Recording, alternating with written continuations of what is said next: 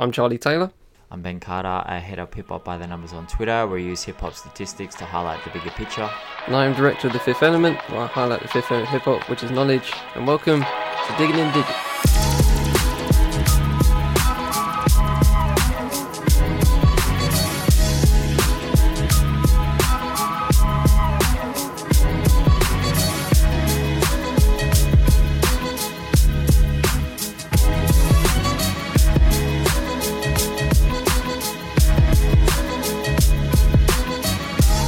Hello Ben, I don't have an intro, but I will say, since we're talking about dual artists, I'm basically a triple artist, if you really want to think about it. I host, I edit, I distribute, I produce. I'm quadruple. So I'm twice as good as Kanye. That's basically what I'm saying right here. Hi Ben, how you doing? Hey How's your Charlie, week?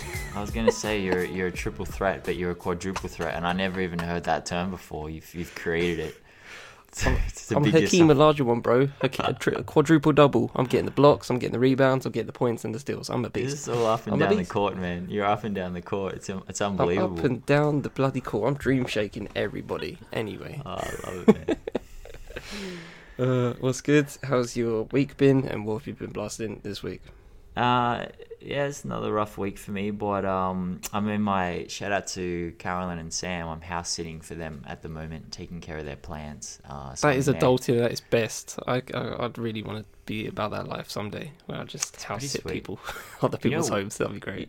There's a genuine industry for it. My parents, their best friends are actually just permanent house sitters. They sold their house and they just house sit. That's all they ever do. They move around the country and house sitting for people, and apparently it's very lucrative. So they quite Wow. enjoy it. I don't know if I'd enjoy it. I think I need like a place of my own and like a routine. But I don't know, man. I'm in the wrong business. No, we're in the right business. We get to talk about hip hop every week. That's pretty sick. That's all right. It's aight. It's aight. Alright, I so guess, yeah, sure. this week I am actually going to be, ironically, talking not about hip-hop because I didn't listen to any new hip-hop albums. I listened to the new M83 album, DSV2. Now, I'm going to read out what I wrote because I'm going to get back into my reviewer bag. So I said, I am mildly amused by this M83 album because their arc has always intrigued me. Now, I discovered them back in their lucrative remix days when they were kind of like remixing for just like popular alternative rock artists and trying to get their profile up that way. Right. And then they released Midnight City, and if anyone knows M83, like that was the peak of M83. It was like the peak of the EDM era. I saw them on the Coachella live stream, like headlining, and it just was a pinnacle. Like it was unbelievable watching them just absolutely rock that stage. So I was kind of like, oh, I don't know what direction they're going to go in after this. And I've always loved M83. And this is a welcome but a very heavy-handed left turn into, I wrote, something resembling newfound artistry. Because what they've done is they've removed vocals and they've just created an instrumental album. Now, I don't know if electronic acts understand how dense and intricate instrumental electronica is. Because it's probably my second favorite genre outside of hip hop, and it's really freaking hard to do well. And M83 have not done it well in this. So it's just loose. It's heavy handed. It's not immersive. It feels like if Daft Punk and Air, when they were in primary school, created an album together, like their very first album. It's like yeah, Tonka truck kind of stuff. But I like the direction that they're going in. Tonka truck. I like the direction that they're going in, and I hope that they actually pursue it until it's full fruition. Which brings me to Blank Massa's Animated Violence Mild, which is the exact opposite end of instrumental electronica. It is like the pinnacle of it. Like this is just an incredible album.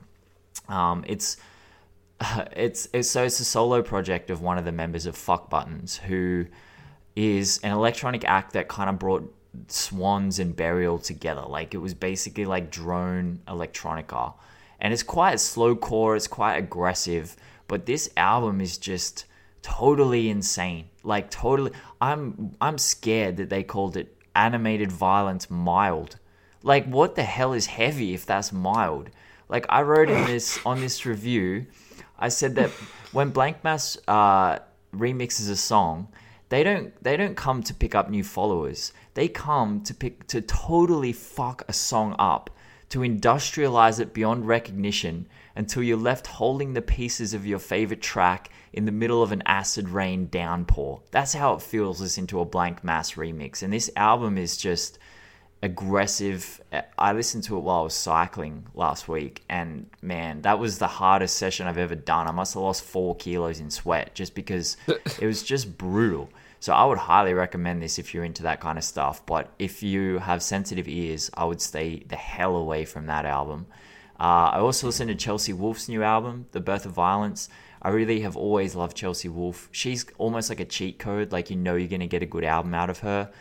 She sounds like a sweet little pop singer, but her lyrics are anything but sweet. This is like real mature, adult. Like it's not even love songs. It's like just the difficulty of life and the difficulty of human existence. And yeah, man, she just brings like a whole energy and vibe to pop music that I really respect and I think is really rare. Because she could definitely go the sugar pop route and probably make a lot of money, but that's not who she is. And yeah, I would definitely recommend people check that album out. So that's what I listened to this week. What about yourself? Yeah, so I listened to a few things. So starting off again, talking about last week, obviously you listened to Ghostface Killers. Yeah. If that makes any sense. Yeah, I listened to that literally the day after we recorded, and I was like, yeah, this is Ghostface Killer. Yeah, there's no doubt about that. So Yep, not really much explaining to do apart from that. Just if you like Ghostface Killer, yeah, get a listen to Ghostface Killers. Getting to the new stuff, so we have Neek, Neneak, with Quesbar. This is one of those just very, very intricate albums and very, I think, inviting in terms of just subject matter, but also just sound wise. There's a lot of times where like the song just continues, kind of like Stevie Wonder in a way, because sometimes he has like songs where it just goes on for like another 3 minutes and it's literally just one thing. He's either saying one thing and just repeat it over and over again. That kind of happens on here a couple of times, and that's obviously an acquired taste. But there's one track, I forgot what it's called, but there's one track here where it goes on and there's like this spoken word poem about being a father and being a single father and not being able to see the child for a while. It's just heavy hitting, and yeah, so it's just a lot of there's a lot of subject matter in there, and it's just really worth a listen in my mind. I don't know where I found it, to be honest. Someone must have shared it somewhere, and I just looked to the album cover. I'm like, yeah, I mess with that. Why not? So it's lit. Shout out to my boy Josh for this one. Villain Park, The Recipe. These boys right here, my god, this is so refreshing. Like it's just so they're an LA trio, and it's kind of like Flatbush Zombies, but with a West Coast twist. So like you've got the West Coast isms, like the production is very West Coast. It's got like some G-funk in there with the kind of like similar to Dr. Dre kind of essence in there, but the beats are fat. Like the bass is thumping, the lyrics are hot. It's just crazy. It's so refreshing. It's like just modern West Coast at its best, to be honest. I kind of felt that. I feel like after listening to this, I was just like, there aren't many West Coast albums like this at the moment. Obviously, TD practically owns the West Coast, and obviously they have their own sounds in terms of particular artists. But I don't listen to Sir's recent album that I talked about a few weeks ago, and I don't think of West Coast. With this Villain Park record, I think West Coast, and it's just, I love that. I love the fact that it just brings me to that mindset.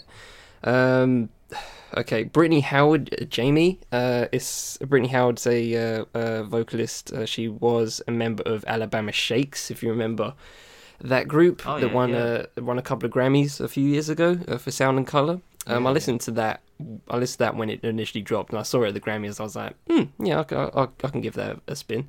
So I did, and yeah, so basically it's just her, and her voice is a vocalist's. Like I need a vocalist to like break her voice down, because it's so there's so many technical elements that I really want to get into, but I can't because I am so uneducated in vocalism.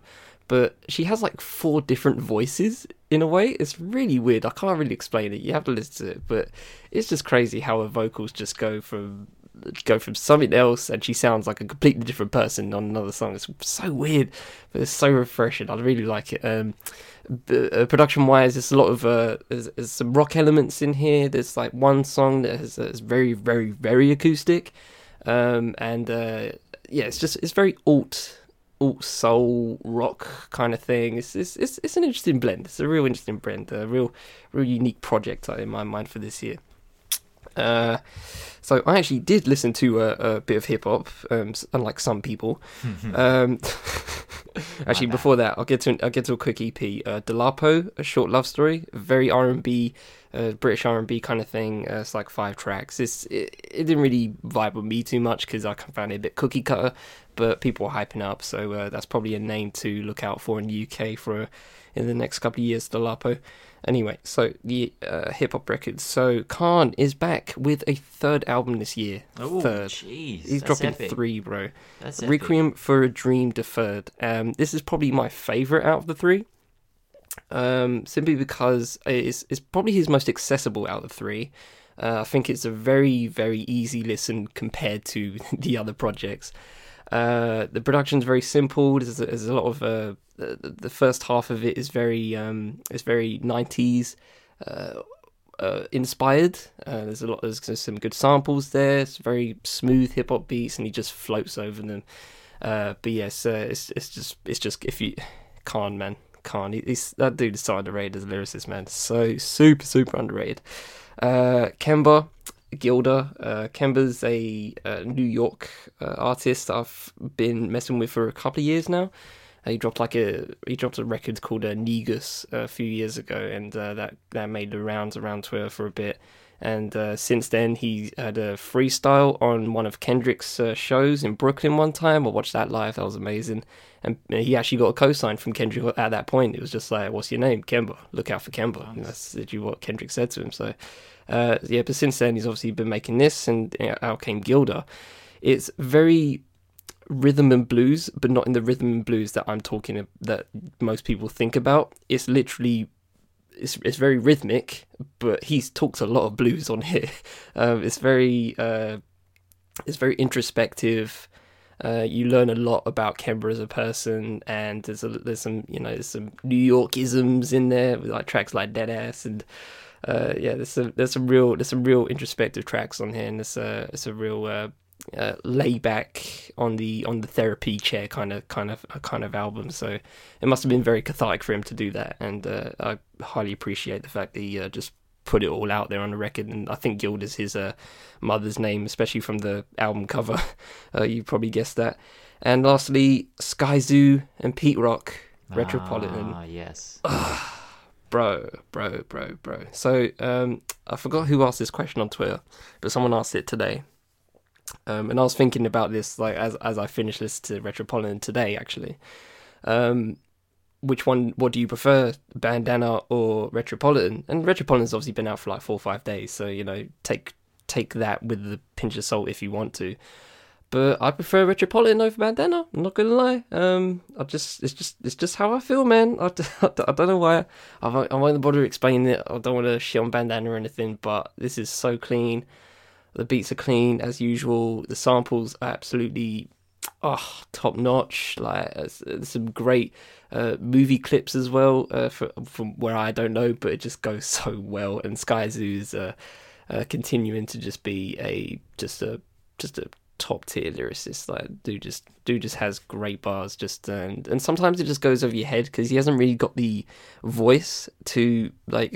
He hasn't got a unique voice in that way.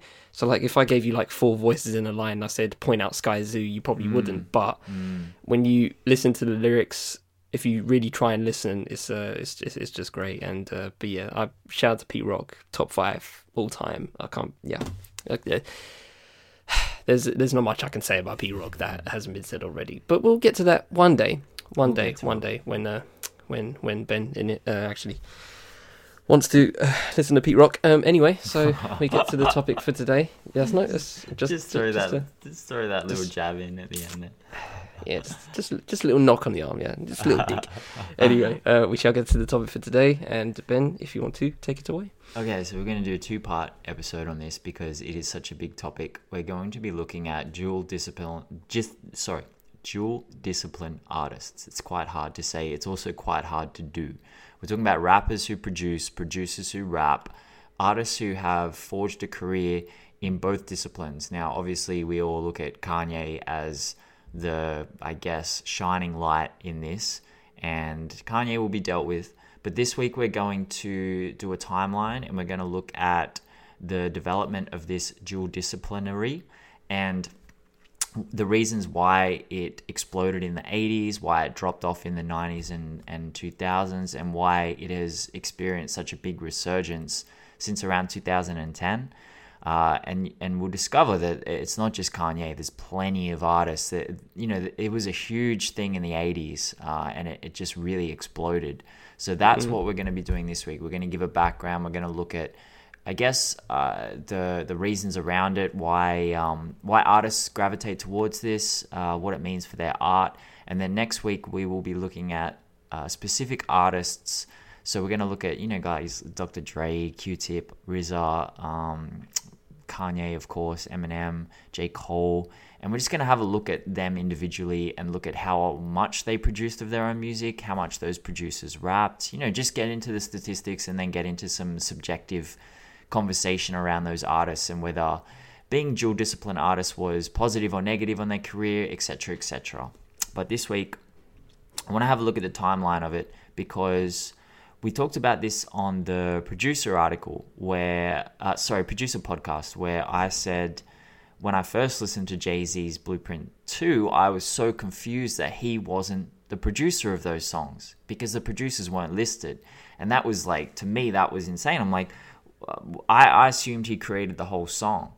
But hip-hop, and I say this to say that hip-hop was born in the early 70s, and it was born of these block parties where you would have the DJ chopping up their record collection and creating breakbeats and creating these danceable moments. And because hip-hop was born in the live performance arena, there wasn't really an opportunity for those DJs and those producers to stand behind the microphone. They were behind the boards. They were behind the turntable creating the music. And it created this space for rappers to hop up and take the microphone and fill in those spaces with words and ride the beat and flow, etc., etc. So I honestly believe, and I'm not saying that this is statistically provable, but I believe that the reason that we have such a distinction between producer and rapper goes all the way back to the birth of hip-hop, where those lines and those roles were clearly defined because they were defined out of, I guess, necessity. If you on the turntables chopping the records up, you can't be holding the microphone rapping along at the same time. It just doesn't work that way. And we know what MC comes from Master of Ceremonies, and it comes from that person who they were hyping the crowd up, they were talking slick over the beats. Clap your hands, everybody. Exactly, 100%. And, we've seen this all the way through hip-hop history. And I honestly think this is an important podcast to do now because I truly believe it's changing. I think that, Kanye fought so hard to not just be a producer, to be a rapper as well. And I'm not saying that Kanye did blaze a trail, but now it certainly seems like there's no stereotypical role. You don't have to be just a producer. You don't have to be just a rapper. You can it's very fluid. You can go between the two. XXXTentacion produced some of his own music. Ugly God produces most of his own music. Jay-Z's had production credits on his last album. So I think it's definitely been shifting and changing, but it's taken a really long time for us to get to this point. And I honestly believe it goes all the way back to the birth of hip-hop. Yeah, I mean, well, I wholeheartedly agree. As the evidence is there when you talk about artists that I find it actually interesting in the annals of hip hop history how we don't really talk about that. in terms of history, and in terms of the past 30, 40 years ago, where obviously we love to talk about the hip hop parties that Kool Herc was hosting, or the community driven stuff that the Zulu Nation was doing, or whatever Grandmaster Flash was doing. We love to talk about that, but we rarely get to the point where there's a few years after that when hip hop has started to make root in other places such as California, Oakland, the South, Texas, or Atlanta, Miami. The technology obviously evolved to a point where you can be able to do both. Maybe when it comes to a show, you'd have to obviously, I don't know, give the reins to someone else to help you DJ while you do your MCing. But when it comes to making a record, there were ways where you could, I don't know, pause taping. I think that's the term for it. And you could do that. You can make the beat first and then do your vocals next, or however you want to do it. So obviously, technology is, I think, in this case, in terms of historical context, and also, well, we'll discuss it later, but also why it's made a resurgence, in my opinion. It gives, because the technology has updated over the years, it's given people the ability to just, well, why not do both? Just do it all. I mean, I can relate to that in some way. Just do a podcast by yourself. Why not? You know what I mean? It's the tools are there. We have the tools to do it, and it's for me, it's a lesser extent, clearly, but it's applicable. Yeah, 100%. And also money has been a massive issue. Exactly. And what I noticed when I did a whole series of this on Central Source. We did a bunch of articles. And when I was researching, I guess, the history of dual discipline artists, I noticed that there was a massive explosion of it happening in the mid to late 80s and early 90s. Now, I've got some statistics here. Now, there were, from 1987 to 1994... there were 18 platinum albums by solo rappers who had a production credit on more than 40% of the songs on their own album. Okay, so the solo lead rapper produced more than 40% of their own album. Then these are artists that are well-known names that you might not even know were producing their own stuff. Ice-T, MC Hammer, Sir Mix-a-Lot, Slick Rick, Too Short, Ice Cube, Scarface. And we also had DJ Quick, Dr. Dre, and Warren G in there as well. So what I noticed when I was researching this, I found let me find if I can find it here. So I found a book that Ice-T and Africa Islam were talking about the recording of the album Power in the book. And they simply said there was not enough money in hip-hop for production budgets, recording studios, mix engineers, etc., and Ice-T said that Power was recorded in a matter of months in a closet at a friend's house. And it brought Ice-T into the production process almost by default, because they had no real time and they had no real money. They just had to get it done. And if you look at MC Hammer, I know that he was very commercially successful, but he'd already created his collaborative process with his production team. That I forget the name of the producer that he always worked with. I'm really sorry for that, but there's a producer that he always worked with, and they were producing before he got his deal together. And so my theory is that it was money that was the motivating force behind rappers producing their own music back in the day. They just didn't have the money for production budgets, and there was a lot of barriers to entry back then anyway, because the production equipment was freaking expensive. Like, it was really hard, and I think that's a lot of the reason why there just weren't, like, I've gone over the statistics, there weren't that many top 10 hip-hop albums in the 80s at all. And it was kind of when major labels came into the game and started flooding the market with money that artists were, they had more scope to create. They had more money. They had more time. They had more energy. They didn't have to work a full-time job. They could focus truly on their art. But I honestly found it so interesting that some of these artists like Ice Cube and MC Hammer were producing their own music, And I don't think a lot of people know that. And I just honestly think, like, Kool Moe Dee was really the first back in 87.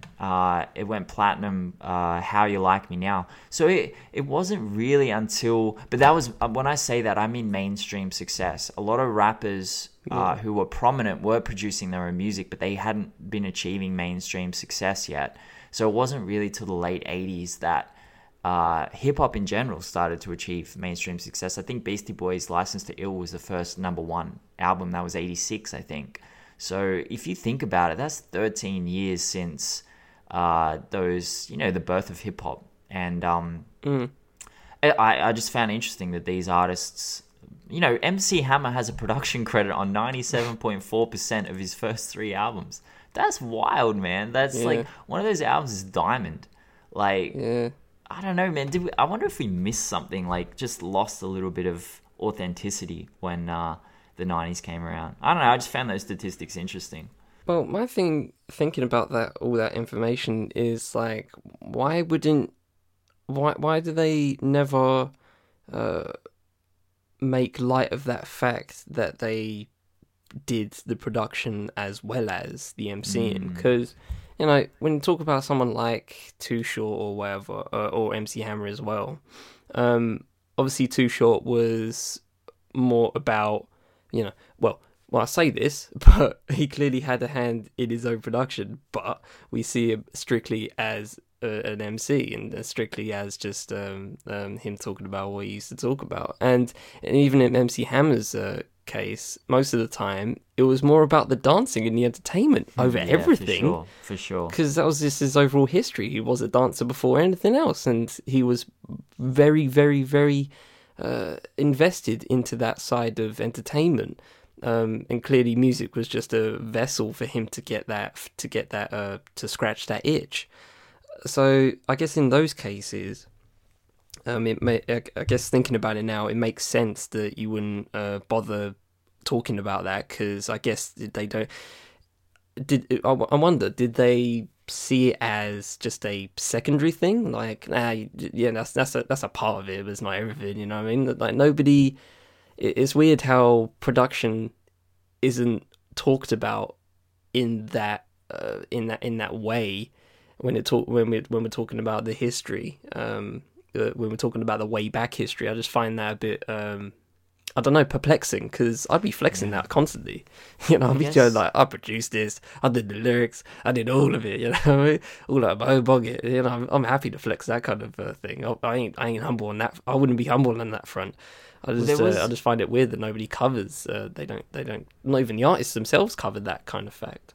There was an MC Hammer song that I think it was MC Hammer, where he did mention, and it was quite braggadocious about how he produces and raps, but it was only one song, but just subjectively, with the total benefit of hindsight, and also very aware of, I'm being aware right now of the fact that if it seems like every year forward we go, we lose a year in hip-hop history. It's like people don't talk about 86 when you get to 2006, and then you get to 2007, people forgot about 87. It's like it's this weird amnesia that hip-hop has. But from my standpoint, I look back and I'm like, the beats weren't the center stage back then. For example, nowadays in hip-hop, the beat is the key, man. Like we were talking about on the producer episode, the ZZ beat with Kodak Black. And we were just like, Kodak Black doesn't do anything on that song. It's the producer. Whereas back in the day, and I'm not saying... only. I'm not saying that the producers didn't do any of the work back in the day, because obviously Eric B. and Rakim, DJ, Jazzy Jeff, etc. EPMD, yeah. Mm-hmm. Yeah, EPMD, of course. But it was more about what the rapper was saying on wax. And we gravitate more towards like Eazy-E and Ice Cube and the rap and Rakim, and we look back on them more so than the producers. I think just because the lyrics were the centerpiece in the 80s, and maybe that's why rappers who were producing their own music weren't as forthcoming with that kind of braggadocio, like, I produced this as well, man, the flexing, because maybe it just wasn't seen as that big of a thing back then. I'm not sure. Like, I wasn't alive back then through this era, so I mean, that could be a reason. But even with that, thinking about that, so I'm referencing the article you're talking about here that you wrote. You also mentioned that DJ Quick and Warren G also have they produced 90% of their production for Quickest to Name and also Regulate G-Funk Era.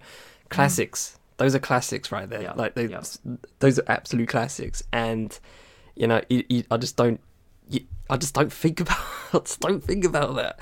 I just don't understand. Like, and even in the 90s, right, when it's at that point where I think obviously the 90s introduces more of everything. Let's be real. Just literally everything in hip hop just got a complete steroid injection in every facet. But obviously there were super producers in that sense. People like Dr. Dre later in that decade. But I don't know. Again, I just can't really wrap my brain. I just can't really wrap my brain around like why is this so. It's like I feel like we're digging up. Well, we are digging in digits, but we are digging up like gems here of just Warren G did 90% of Regulate. Like this should be general fact. But is it just me, or did everyone else know that and I didn't? Maybe, but I just find it so mind-boggling. And I get it if it was in the 80s, because I would understand, I guess, in a way, because MCing was obviously if you got anything. If you got any recognition, then it's going to be for what you say on it and how you say things. Production obviously on that front wasn't as coveted, but boy was production coveted in the 90s. We can agree on that. So I just find it so interesting, just how under the rug this kind of stuff is. I just don't really. It's simply blowing my mind, to be honest.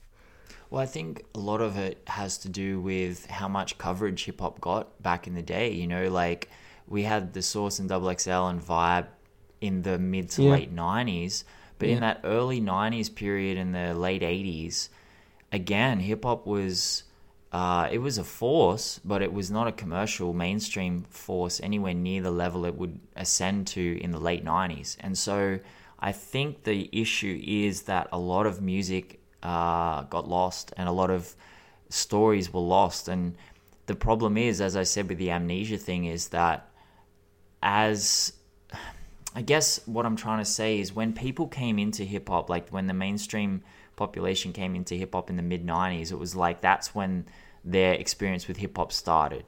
And so even now in 2019, people want to hear stories about Illmatic and about Ready to Die and about, all that stuff. But it's almost like they don't even want to hear stories about the 80s, late 80s and early 90s. It's almost like they don't care about that anymore because it just wasn't mainstream enough. And that confuses me. Like I listened to Drink Champs and I was listening a lot to Combat Jack back in the day, rest in peace.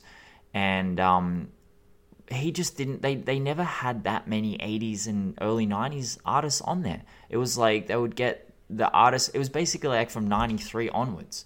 And so I think that's why, and shout out to Dart Adams, who we were speaking about earlier. He's someone who actually knows all this stuff, but he's like a unicorn in it. Like there's not that many people who have that depth of knowledge going back that far. If you went back to like 95, I guarantee you there's a lot of people with a lot of knowledge, like a lot of knowledge and a lot of writers who are still writing today who were on the ground during that period. But if you go back to like late 80s and early 90s, I honestly think it's just because there wasn't as much hip-hop coverage and there just wasn't as much money in it. There weren't as many people around it. And those stories are lost. And so we forget that Warren G was at the forefront of of G-Funk, which like... We put it on Dr. Dre, and we can, Dr. Dre was pivotal in it, but we forget about, like, how can we forget about DJ Quick? Like, how do you forget about DJ Quick? That's crazy. And then you look back at the MCs, and we always talk about Rakim, but even Slick Rick has kind of fell off the radar of the collective consciousness for years until recently, where people are actually going back and realizing the influence he had on modern hip-hop. And man, and I say that to make this point. I honestly think that hip hop you are 100% right when you say that it got an injection of steroids in the 90s. And I think that was major labels coming in and injecting the industry and the genre with money. And then all of a sudden the whole world opened up and we started to hear the stories and we started to actually see the influential artists and the Warren G's and the DJ Quicks. It never happened again. Like if you're an influential artist, people know about you from 95 onwards, whereas prior they got a bit lost in the I guess in the darkness of like when I say darkness, I mean like people didn't really talk about hip hop that much. And this is again just with hindsight, I wasn't around during the time, but I'm just positing a theory about this because that just seems to be what happened. Well, I'll add on that, and I would say that I wouldn't say it was about the conversation itself or a matter of buzz. I just, trying, I guess, to answer my initial confusion, maybe it's just because, we said it obviously before in the producer episode way back, that producers just don't get that respect.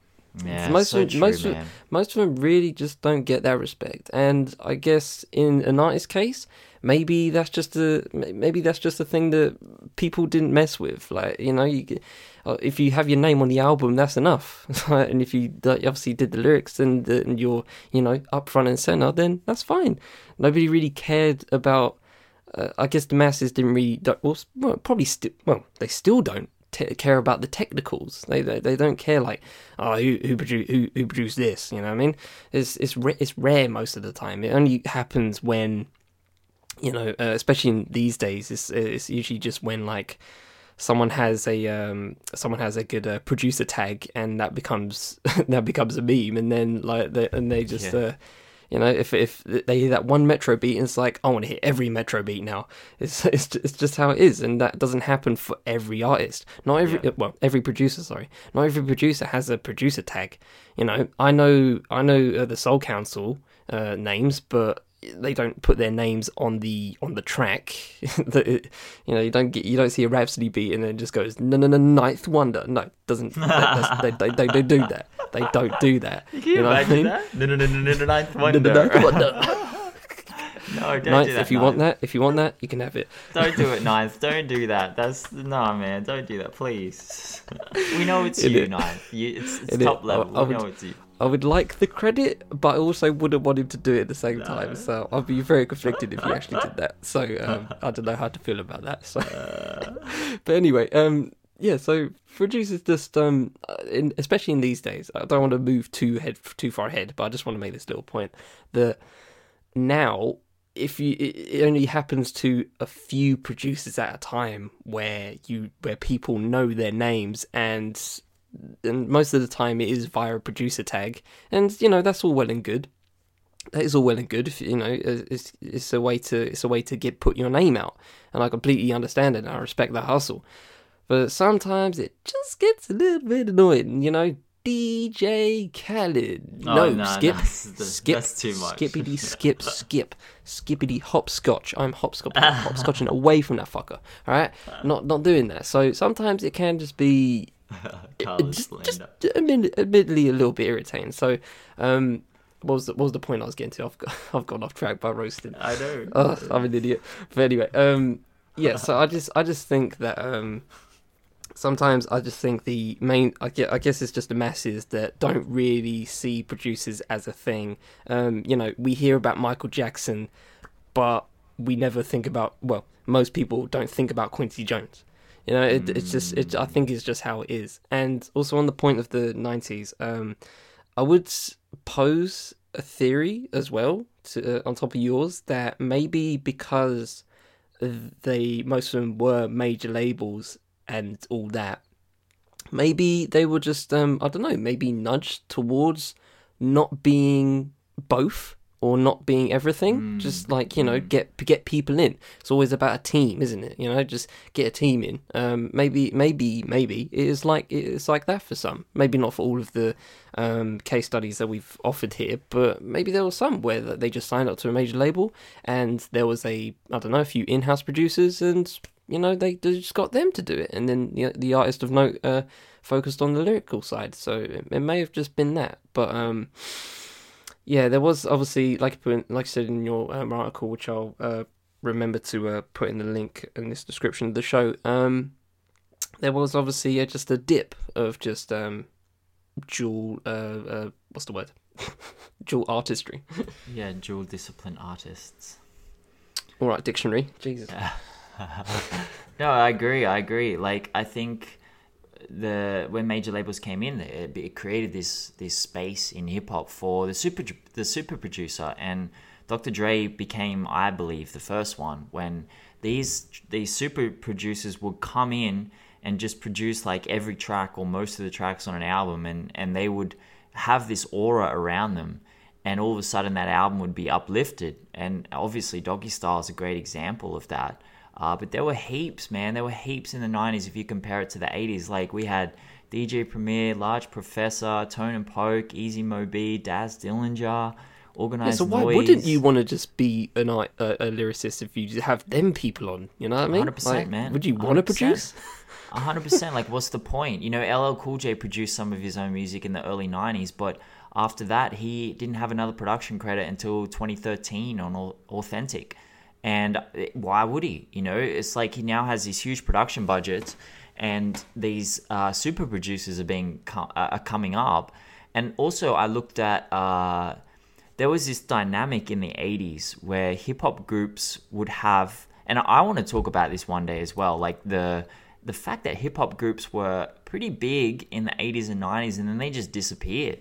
Like, we're getting back to it a little bit with like Beast Coast, etc., but it's rare, man. Like, you look at Tribe Called Quest's, Fugees, etc. But like back in the day, let me find these what I was talking about here. So you had like Chuck D of Public Enemy, Eric Sermon, and PMD of EPMD, both produced and rapped. Dr. Dre was in World Class Wrecking Crew and NWA, produced and rapped. Q-Tip in Tribe Called Quest, RZA in Wu-Tang, right? So they were all producers who rapped on Wax. And then what I noticed is this shift towards label collectives rather than actual groups. So if you look at it's like a label had an in-house producer. Rockefeller had Just Blaze and Kanye West. Yeah. Cash Money had Manny Fresh, and Manny Fresh went on a run, man. Like Dr. Dre for Aftermath, and I think Death Row, he was on Death Row, and they had a couple others over there as well. Bad Boy had Hitman, and so you're 100% right when you were talking about how these labels had these in-house producers who were basically creating this label sound and then putting these like really charismatic rappers over the top of it, and just creating like an incredible dynamic that they didn't have in the 80s, and there was no, I honestly think there was no real incentive unless you were genuinely interested in the production process. And everything I've read about, for example, Eminem, was that he was genuinely interested in production. He didn't have to, obviously. He had Dr. Dre behind him, but he, kind of said to, and Eminem is a mid-tier to low-tier producer. Like, he made his own beats work because of his own lyricism and his persona and personality. But come on, man, he's no one's nobody's hopping on looking for producer M. no one's hopping on an M beat. And like, I got all this heat, man. I got this heat from Eminem. Like, what do you think his producer tag will be? It'll be something to do with feces. Like, I don't know, man. That guy's, there's something wrong with that guy. Like, God, imagine, that'd be great. It's just awful. But that's what I mean. Like, you're right, man. There was no incentive for these rappers to produce. Why would there be? It's like these huge budgets. You can just pay Swizz Beatz or Timbaland to come in, or Pharrell, and just create something insane, and you've got the name to go along with it, and you got a hit there, man. Yeah. I mean, yeah, I guess I think you're completely correct on that front. It's just if it's there and it works, then it works. I mean, I personally, thinking about it, there is an irksome feel towards that. Thinking about how you said label sound, and that word just really stuck in my head of just how is that something I would rate? You know what I mean? It's just if it doesn't, if you're like because sometimes it just doesn't really fit. Because the reason why a label like TDE, for example, works is because they have in-house producers. They have like Soundwave and all that, and Ali and all that. They have the gang, but none of their albums sound the same from artist to artist. A Kendrick album does not sound like a Schoolboy Q album. No. A J-Rock album does not sound like a SZA album. A Sir album does not sound like a Isaiah Rashad album. By the way, Isaiah, clock's ticking, my boy. End of the year. Man. Just saying. Just saying. He's got to be going through something, because I posted those statistics up the other day about how long it's been since he released an album, and everyone was just like, Isaiah's got to drop something, and I think he must be going through something, man, because it's amazing that he's dropped a couple of projects. Sorry to get off topic, but he's only dropped a couple of projects, but he still has such a huge buzz in 2019. Yeah, man, he's got to be going through something. But anyway, that's just a side note.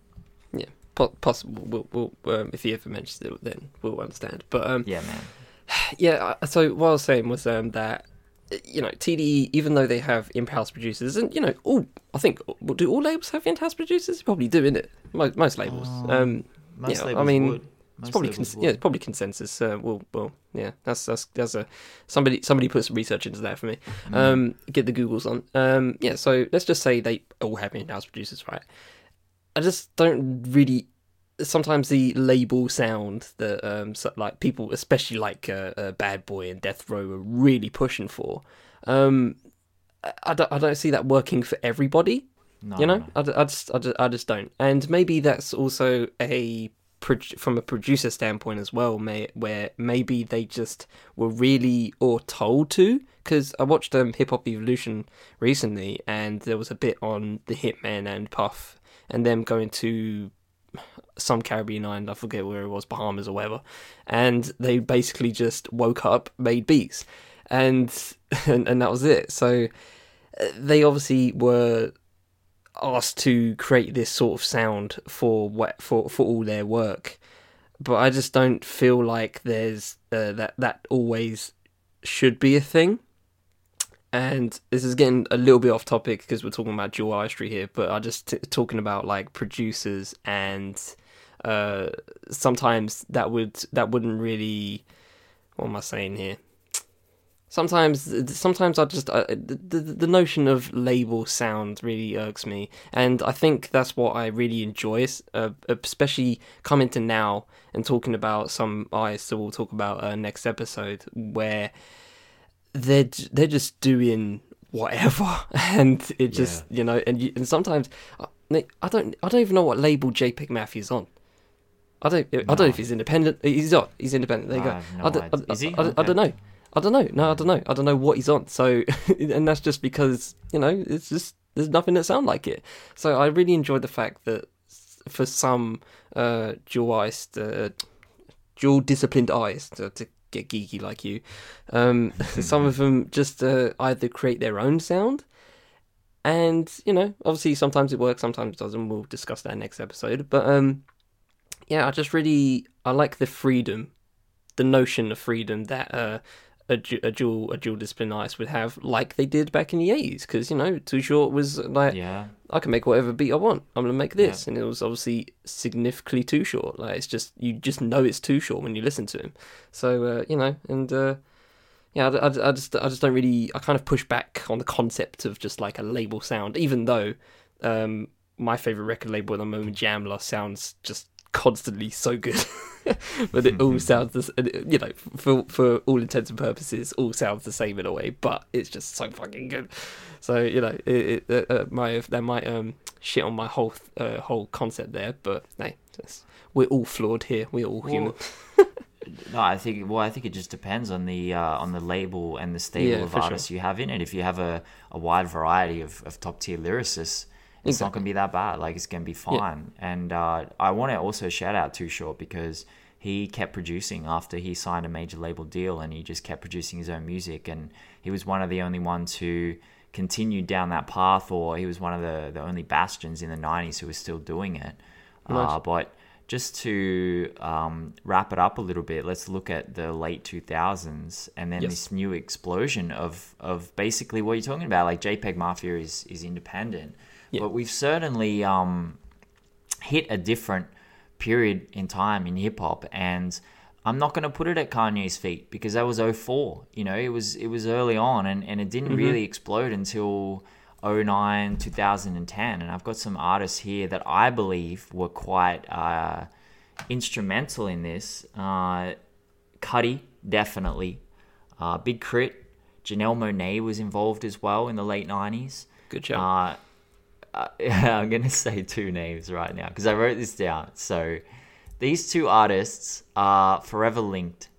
And these are two artists you're never going to hear linked in any other way other than on Digging in the Digits and Hip Hop Numbers, because I'm just like that, man. Soulja Boy and Lauryn Hill. Okay. In the podcast, and on that note, we shall call it a day. Soulja Boy and Lauryn Hill are the only two rappers in history to go number one with their debut single that they produced alone, no co-producers, and they had no guests. Doo-Wop and Crank That. Two entrances into hip-hop history and the hip-hop Hall of Fame right there, man. Nah.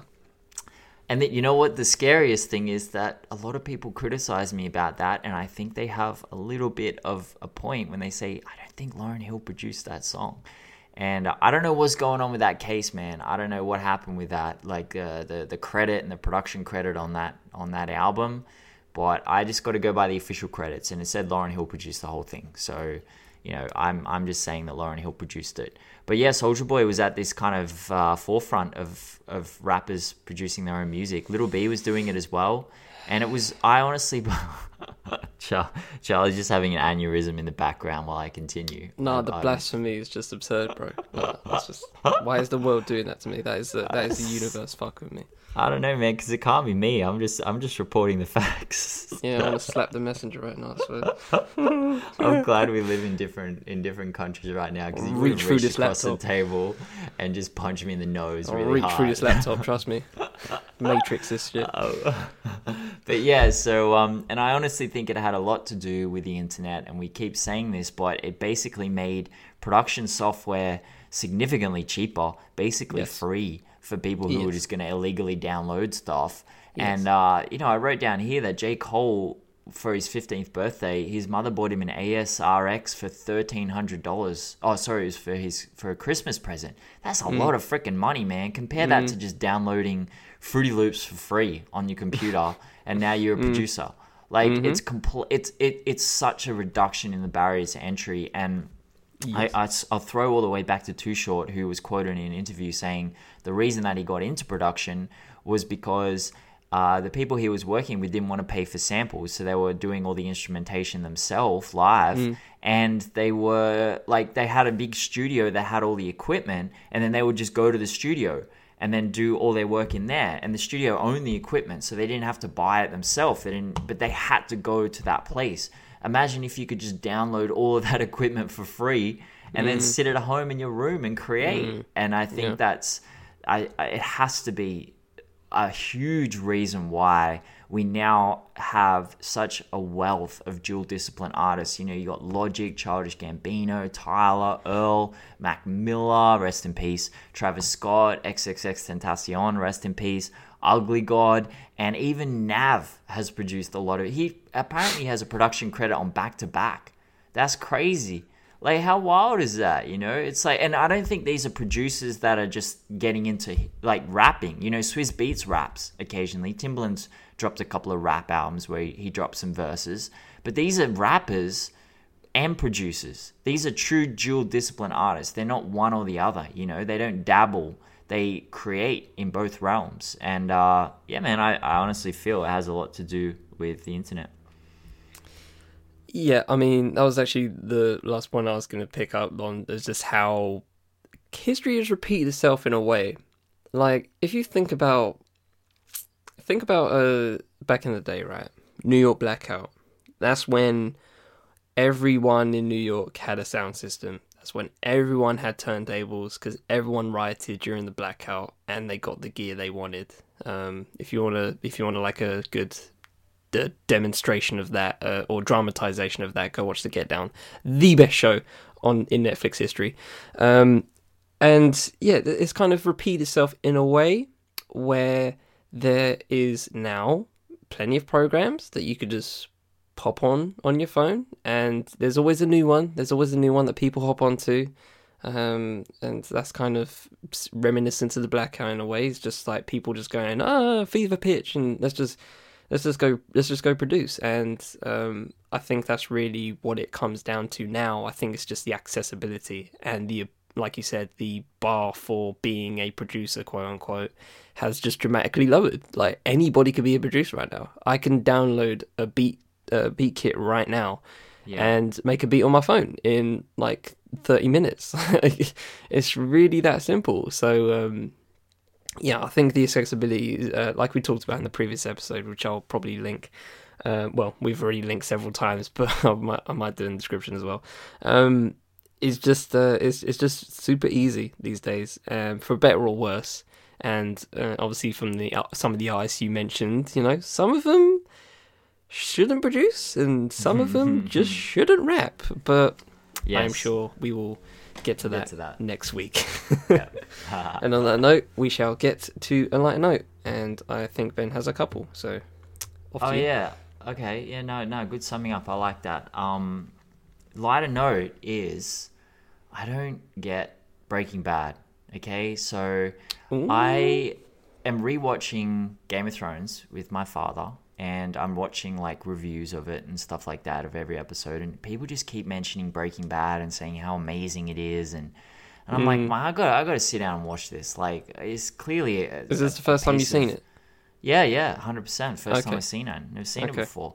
Yeah. So I'm watching the first season, and I'm like, Jesus Christ, man, this is slow. Like, when's the writing gonna start? Like, when's it gonna start speeding up? When's the action gonna happen? When's something gonna happen? When's Skylar gonna stop asking him, where have you been? It's been like 7 episodes, and she asks him every episode. And then season 2 comes around, and I found myself skipping like scenes because I'm like, I know it's so telegraphed. I know exactly what's going to happen in this scene. I could literally read a synopsis and I know I can just skip forward to the next episode because nothing's going to surprise me here.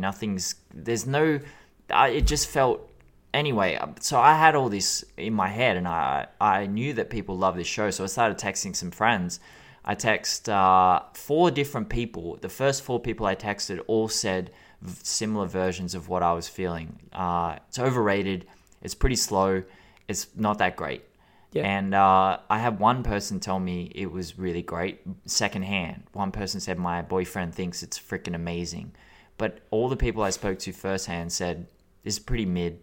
And I feel the same, man. It's pretty mid. I hope it gets better. I'm halfway through season 3. I want to get through it. But because people say the last episode is the greatest episode in TV history. Yeah. I mean, I've kind of the same thoughts as you. I was where you were at. Excuse me. I was where you were at, like maybe 2-3 years ago, because there was a point where I was in sixth form, or college, as some people call it, and Breaking Bad just dropped on Netflix like that year, and at that point Breaking Bad was out. Like, well, I started at 08 in it, so what was this, like 2013? Yeah, 2013, 2014. So it's been around. It was around for a few years, and everyone was on it. I was like, guys, it started in 08. If it was that good, you would have known about it by now. Now that it's on Netflix, now you're suddenly like #1 fan. Fakery. Stop being sheep. So yeah, on that front, I understand. I was just off it in general. But then I actually just went, you know what? I'm not going to be a dick. Let me just go and watch it and see for myself, right? Form my own conclusions. So I did watch it, and I kind of I watched it with my mother, and we kind of not binged it, but I think we watched like an episode a day. Most of the time, give or take, because it was on a repeat on a channel. So I was like, "Oh, go on then, let's give it a go." And yeah, I felt the same way as you. Overall, is super overrated. I think it's a good show. I do think it gets better in later seasons. I will say that to you. But my main problem with it is the characters suck. They all suck. I just hate them all. They're boring, man. They all suck in some way. Skylar is just whack. Marie is the worst person in television. I hate how fucking frustrated she is. She just does nothing good. And that's kind of the things as well. Like, sometimes I just I'm not really here for that. Like, I don't know if it's my investment and I'm not putting enough investment in, but we have to meet halfway here for shows, isn't it? It's a matter of meeting halfway. Like, I'm going to give you my attention, but you really need to pull me in at some point. And it really takes, there's like good episodes here and there, but when I got to like the catchphrases that everyone was giving me and I had no idea what it was about, I got to the catchphrase episodes and I was like, was that it? Was that the really hyped episode that you guys were talking about? Rubbish. So I don't know. Yeah, I don't see the hype. I've never seen the hype. While I find it an okay show, you know, it's like you said, it's mid, above average, I would say. But yeah, not worth the plaudits that it gets. I think from a writing perspective, I think on that note, if I'm talking about it professionally from a writing standpoint, it's probably really good. But yeah, it's the execution is not all that for me.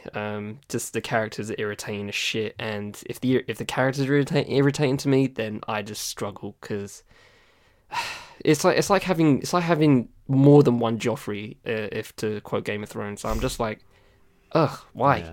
Why? Yeah, that's the thing. There's only one. There should be only one, and he should die quickly. They just do like that. I honestly don't like the writing at all. I think it's really freaking formulaic, and it's really obvious what they're trying to do all the time. Like, someone was telling me about how the different colors are motifs and they mean different things. I'm like, I know, man. I learned that in year 11 English. Like, and then like when it starts with an episode and he has $1 million.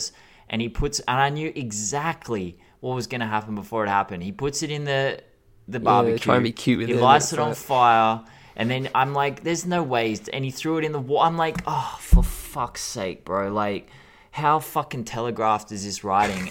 And I know that they were trying to create these characters and drag you into their universe. And now you can like relate to them, but then they made the characters so unrelatable. I'm just like, a lot of people say, oh, it's just like real life. Like, that's how it would happen in real life. I'm like, no, it's boring as shit, man. Yeah, like, and even if it was, like, do we want that? Who the fuck cares? Like, what's the point, man? I don't give a fuck about some high school teacher selling meth. Like, give me some wild shit. Like, this is a wild concept, and I'm halfway through season 3. And the most exciting thing was the two planes crashing together. It was like 30 seconds of TV. I was like, I didn't expect. That was the first thing that happened in the show that I didn't predict happening. When that happened, I was like, wow, okay, shit. Yeah. That's cool. Because they show clips of it in it. Yeah, and I was just like, oh, man. I'm not fucking with it. I think what it's shown me is that it's not just music that can be overrated. Like, people just going to jump on. Oh, yeah. And, like, the hype just goes crazy. I'm like, this doesn't live up to the hype in any way. Oh, yeah. For sure. Yeah, man. Oh, well. Have you got a lighter note? Do I? No, I'm kind of chill, to be honest. You know, there's sometimes where, and I'm just thinking out loud right now. So, you know, where I go. I have been thinking a lot about just how people respond to our work sometimes. Not in terms of this particular podcast. You know, you guys are great, but I'm just talking about how people do things in life, and when people get recognition for something and they don't for the thing they should get recognition for. So there's sometimes where I post something wherever, it doesn't really matter, and you know, it gets likes or whatever, But then when I post like my work, crickets. I don't really. This is probably just a thing that everyone who's a creative just understands, and they're like, oh, here we go. He's going to talk about this. Yep, we know, bro. Preach to the choir. But like, it just irritates me. It really does. Like, of just how I'm trying to do something here, and I'm trying really hard, and sometimes it's just. It really does just break my back thinking about it. Like, I understand that I'm good at this, and I need more than that at some point. At some point, I'm gonna need more than that. You know what I mean? So that's just how I've been feeling the past few days. But and it's always waves of I'm over it, and then you just get back to normal and just back to doing things. I've had really good output the past week, and I'm proud of that. And I've still. Just a little teaser, I guess. I've got a couple of interviews coming for the Fifth Element, so look out for that. Some I actually have mentioned in this show. Just a little teaser for that. And yeah, and obviously we got the podcast number 3 coming through. That's going well, and it's all progressing. But it's just sometimes I wonder when the people will like actually show love. It's just like, you gonna do it now? No? Okay, I'm just going to keep doing it, because at some point you're just going to shout at me. And then there will be a point where I'll be so over it, and I'll just be like, nah, you know what? Be silent like you were previously when I was struggling. Thanks, because I don't need it right now. I was talking to Winnie about this yesterday, and just about this whole concept in general, and I feel you 100%. And I've gotten to a point now where I can probably speak with a little bit of authority on it, because people actually are very nice and very engaged with what I do. But what I have noticed is that 90% of the big projects that I do, like the really big projects, get my equivalent of crickets.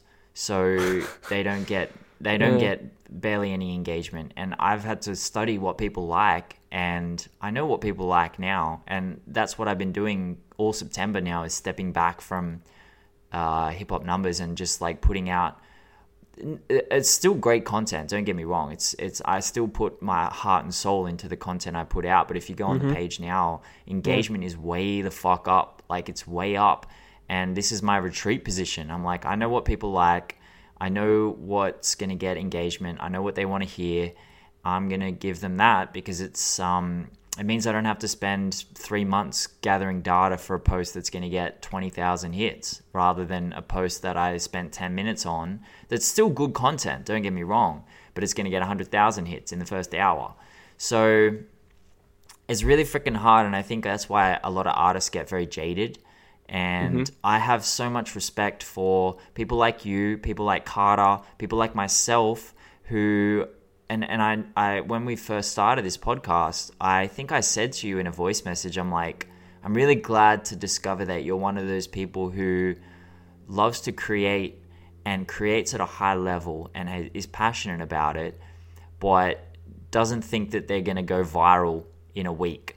Yeah. And that means that we can create something real, something with strength and authenticity.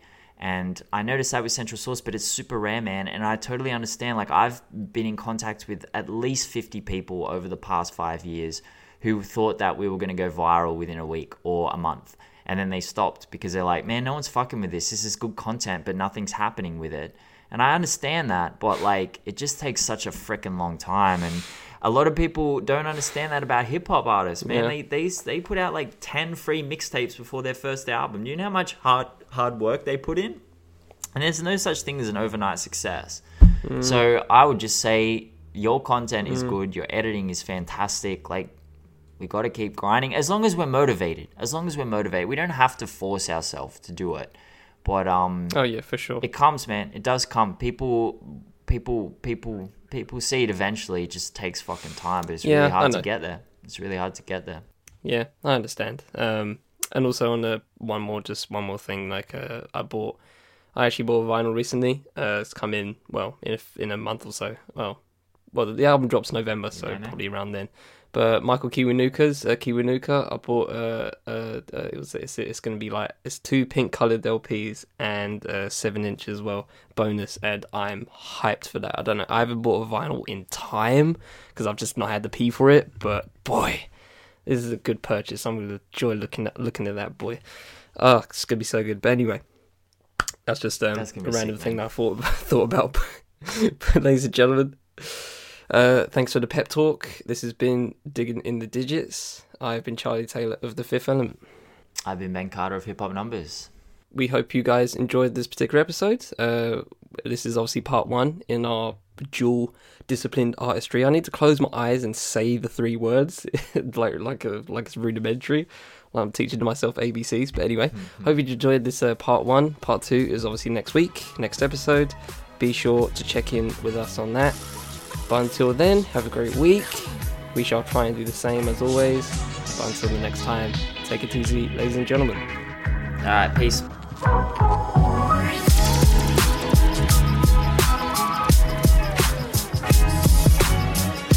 Digging in the Digits is produced by me and Ben Carter. The show was edited by me. Music for this show, Peace from Video Games by Bonus Points. Thanks to Chill Hop Records for the ability to use. Socials for The Fifth Element, Hip Hop by Numbers, Bonus Points, and Chill Hop Records will be in the description wherever you're listening. This has been a Fifth Element Podcast Network and Hip Hop by Numbers collaboration. Thanks for spending the time with us, and we shall see you next time on Digging in the Digits.